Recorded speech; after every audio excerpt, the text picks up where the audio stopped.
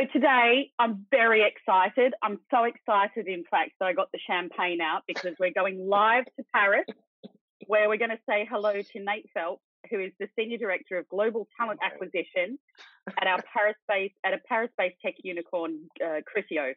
Nate and I were teammates a few years back, and we know each other very well already. We know that it's perfectly acceptable to be drinking champagne from Coop this early in the morning. And we knew he'd be an ideal guest for today.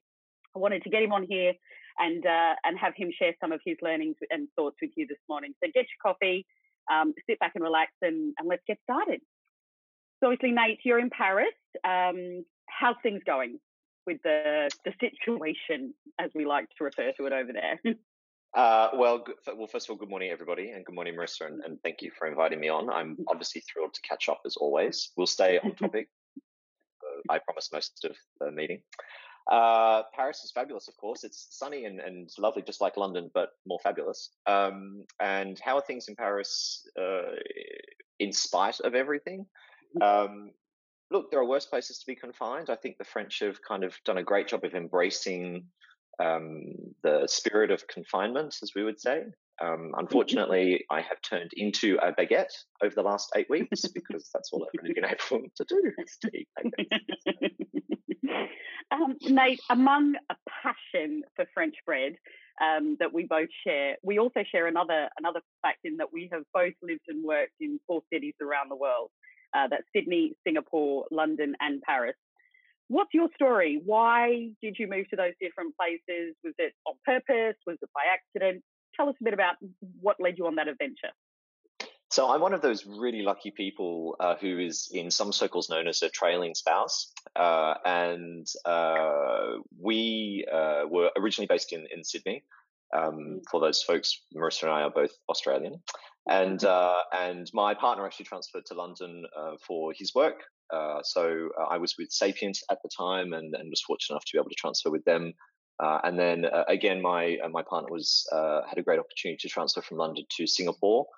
So I followed him to Singapore, and then I had a great opportunity to take a global role here at Criteo, which is based in Paris. So that is where I am now.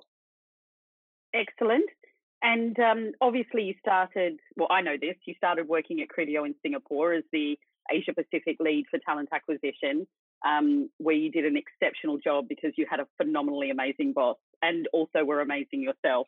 But tell me, what led you to join Criteo in the very beginning?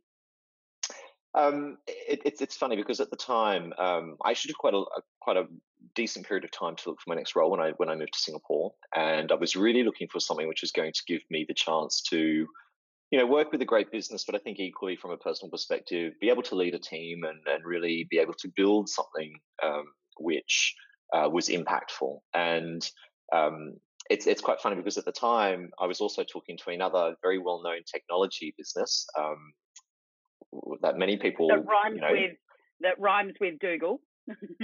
That rhymes with Google.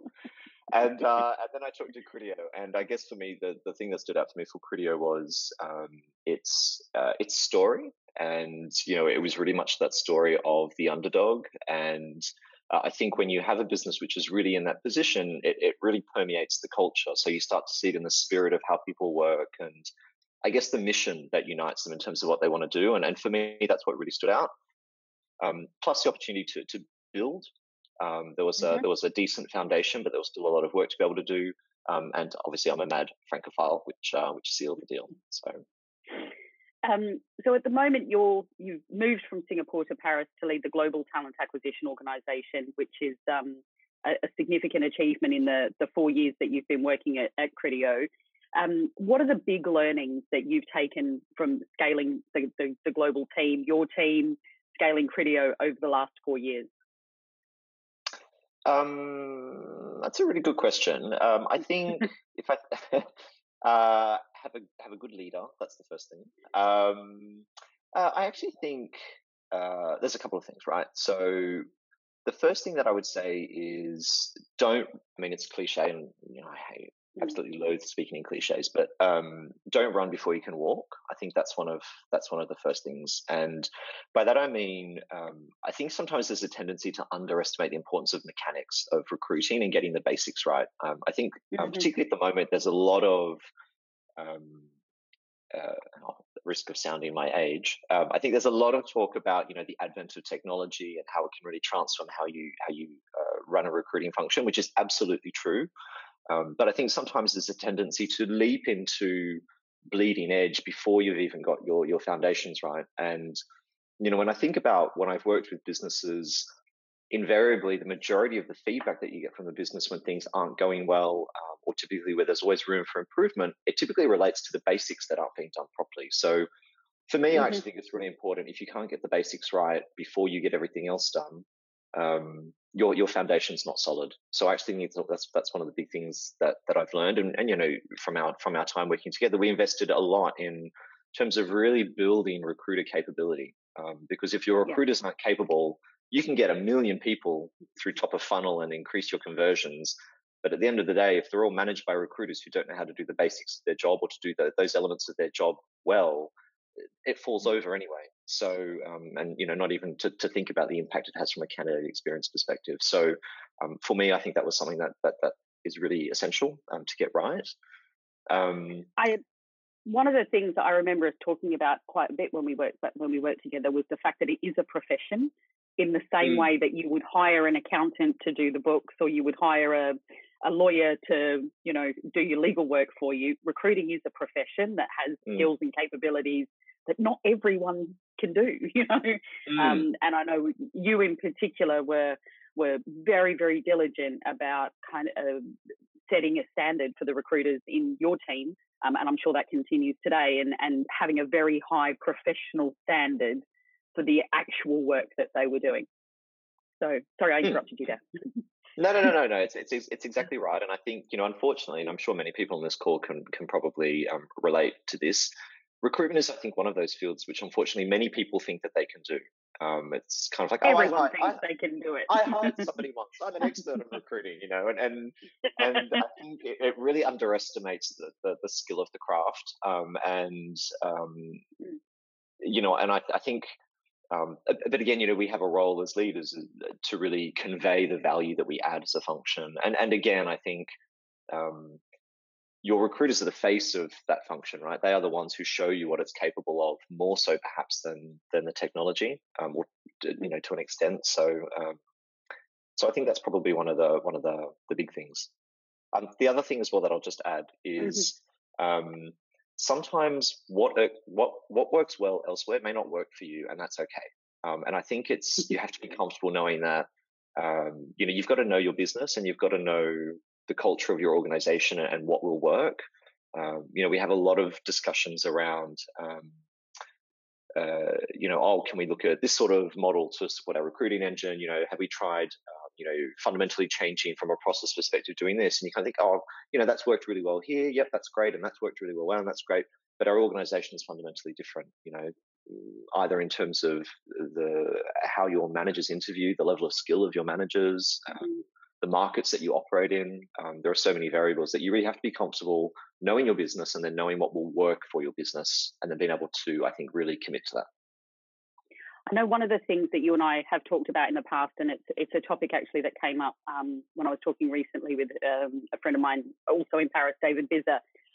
Google back in the day kind of set the standard for how people were going to recruit, and have iterated their system and their practices over the last 20 years. But for so many people, it's like the gold standard of how recruiting should be done. You have this huge sourcing engine, you have these scoring mechanics, etc., and it works really, really well at Google. And no criticism there. Laszlo was an amazing leader, and the way that he set up that structure. And of course, now it's all been crowdsourced, and you can read about it at Rework. But Google's an American company that's based in California that has unlimited resources, and they potentially have things that they can do that not everybody else can. So it's great to hear you sort of point out that things can be different when you work for different kinds of organizations that are structured in different ways, based in different countries, and that fundamentally have different cultures that you need to be mindful of.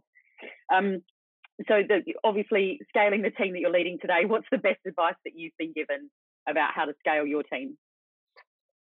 Oh, you asked me this question, and I'm sure it's a trap, everybody. She's trying to get me to say that my leader imparted these great words of wisdom on me at some point in time. Not at all. Sorry, what was the question now? I forgot what you asked me. I was just wondering, like, what's a piece of advice or a kind of a North Star or some kind of, cliche or something that you've used to help scale your team today? So I would say something that I've helped to scale the team. So I think, sort of to add on what we talked about there, know what works for your business. I think that's something that's really key. I think on an individual level, you've got to be able to think about where your business is headed. As much as where it is today. I think sometimes we get very caught in getting through what we have to get through. And, recruiting can be really, really reactive. And I think it's very easy to get caught in that trap. Like, oh, well, we need to react to something right now. And look, obviously at that point in time you do, but I think you can't lose sight of where your organization is headed. And is the model that you have when you're thinking about scale, are you scaling for today or are you scaling for tomorrow? And we see it at the moment where our own business, is on a transformation journey, which is a really exciting thing to be part of. But it also means that, okay, well, what we look like today might look different tomorrow. So are we designed the right way? Are we scaling the right way to suit our business as it evolves? And as a recruiting function, you're a partner to the success of your organization, right? As it grows and as it evolves. So I think you really need to be thinking in step and in sync with your business.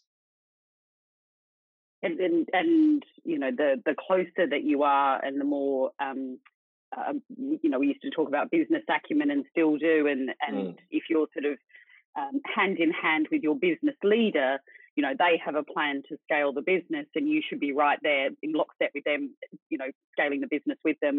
And you're right, sometimes it is seen as a very reactive function. And I know in the places that I've worked in the past and continue to partner with, that's something that can be very frustrating. And of course, we've all seen that over the last few months, where the immediate reaction to the lockdown and to the pandemic was completely stop hiring across the board. And we're fortunate that we continue to work with quite a few companies that are seizing the opportunity really to be very proactive in building their teams during this time, and embracing remote hiring, embracing remote onboarding, and embracing a remote work culture, in general. So hopefully the big learning from this is that we can still be proactive, and we can still use quiet time to do really high quality work in talent acquisition, even if the hiring numbers aren't there. It's something that you and I have spoken about many times, is about change. And we obviously, Nate and I know each other really well. We know each other's career history and the ups and the downs and all of the things that we've been through, changing countries, changing companies, etc. As a talent professional, what's your tips and tricks, or your advice, if you like, for adapting to change, particularly change that you weren't expecting or that you didn't really want? How do you kind of cope during those times? So I tried smearing Vaseline on my lens to make me look younger on this webcam, but it's perhaps not worked. So full disclosure, I was alive and working during the financial downturn in 2008. So, I sort of witnessed, a version of today where many recruiters find themselves really worried about their jobs, to be frank. And I think it's something that we can be really honest about.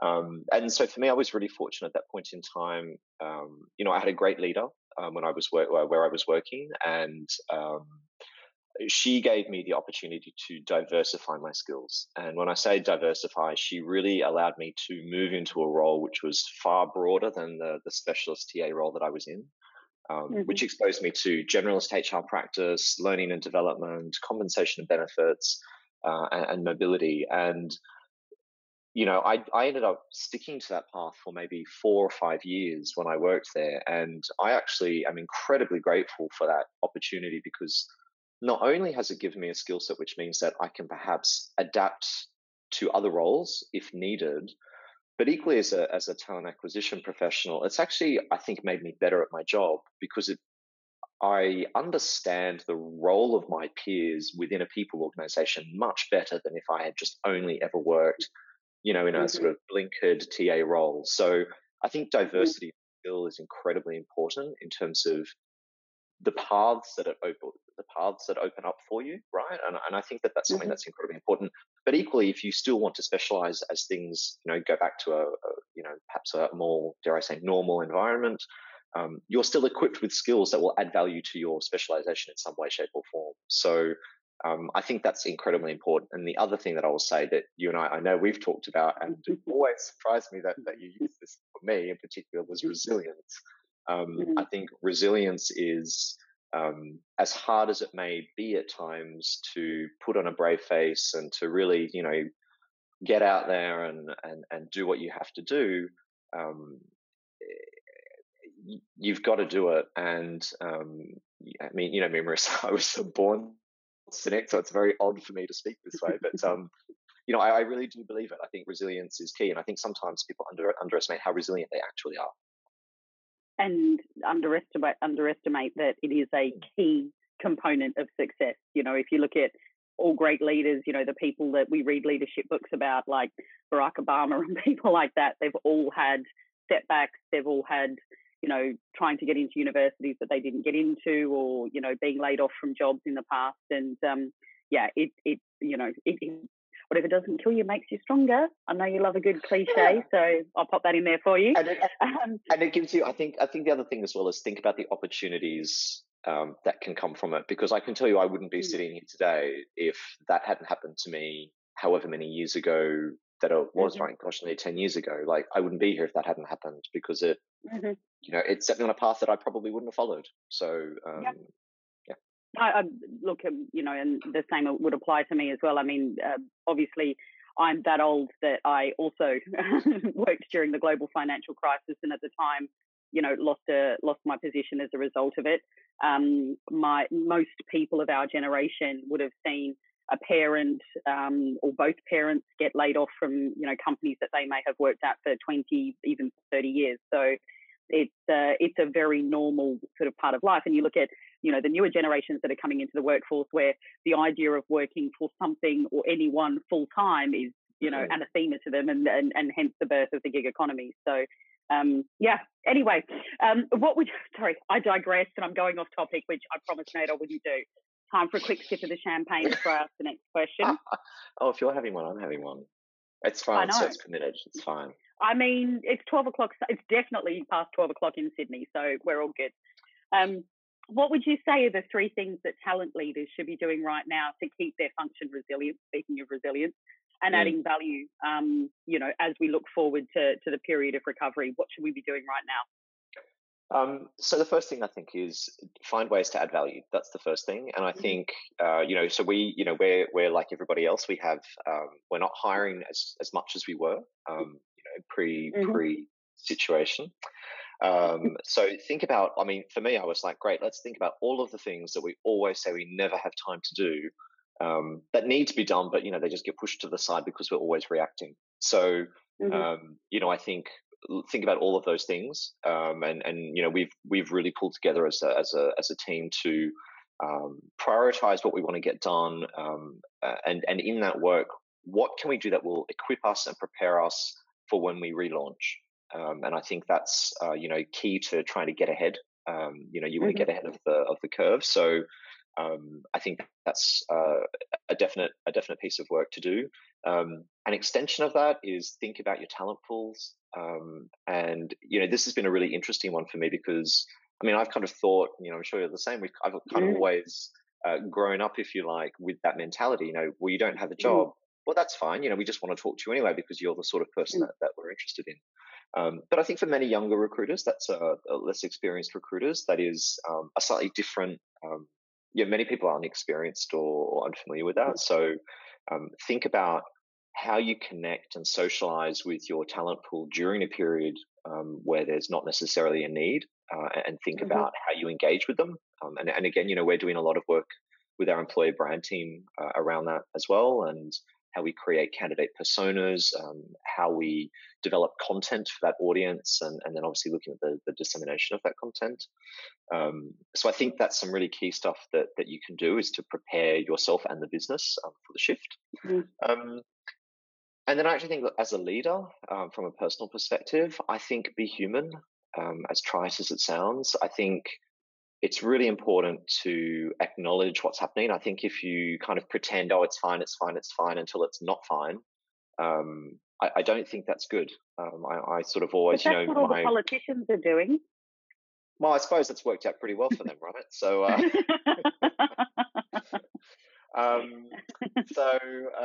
so I think that for me, that personally, it's really important. And if you're like me, look, I'm really privileged. I work with a really great team of not just professional, but really bright people. And I think I respect them as people, right? So we have as much transparency and openness as we can around things and how they're progressing. And one thing that I will say is, I think again, I'll show my age, but I think there's been such an obsession around the importance of data and the value of data and the role of data these last few years, particularly in recruiting, that I think sometimes we forget the importance of words. And that's something that personally, I also say that because I'm a words person and not a numbers person. But I think that don't underestimate, as a leader, the power of your words and the influence and the support that can bring your teams. I totally agree, and certainly people who know me will have heard me say very similar things in the past as well. So I couldn't be more aligned with you on that one. Companies like Facebook and others, I think Twitter recently made an announcement that they're going to keep people at home, for if they want to forever.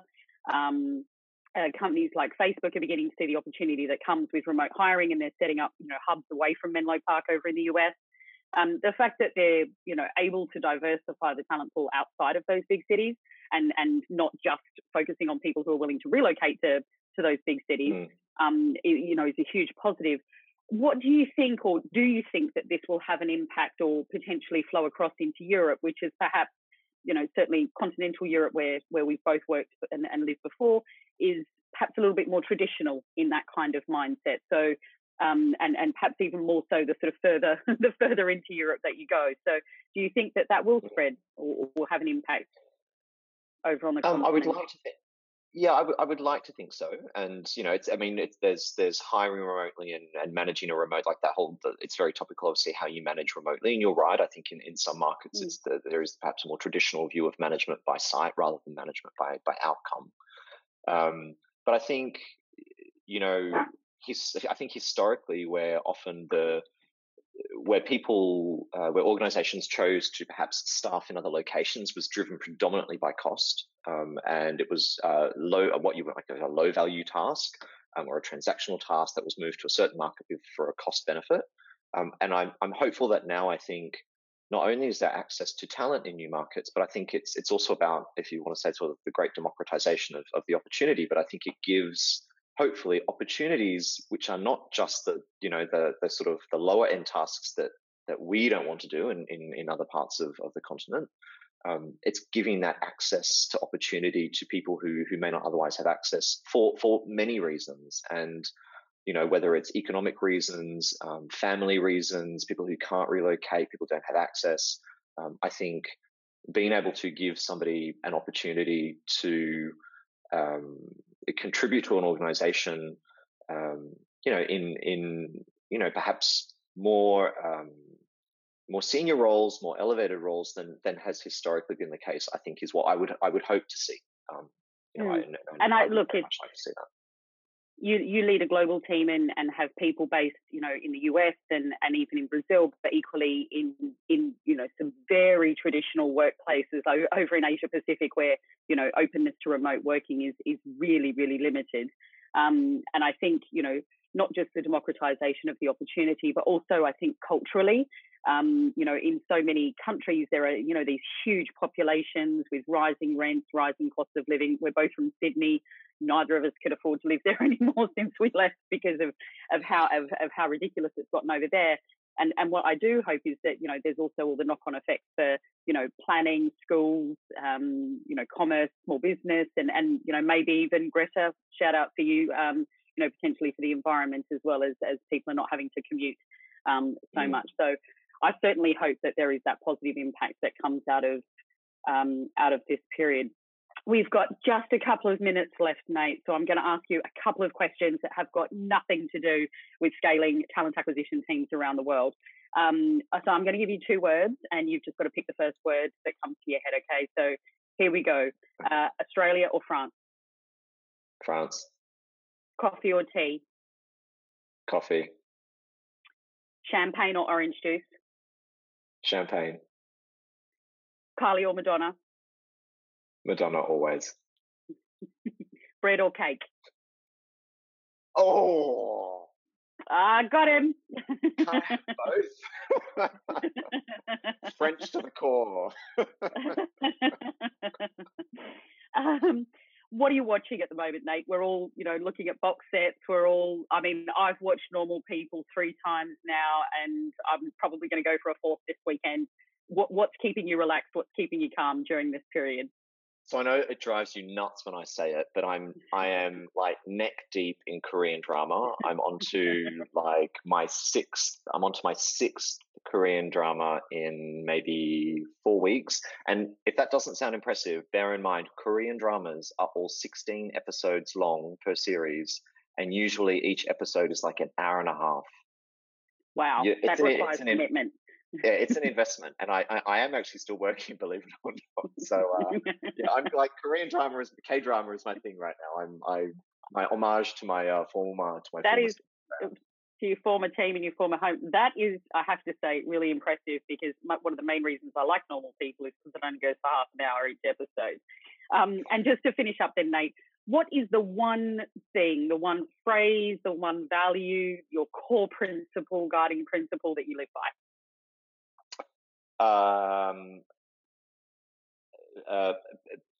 Be true to yourself. I think me, like personal integrity is probably my guiding. It's my North Star. And at the end of the day, I think as long as you know within yourself that you've done the right thing by you, I think that's right. Oh, and I'll add sort of like another half one. Treat people well. Be kind to people. I think that's important.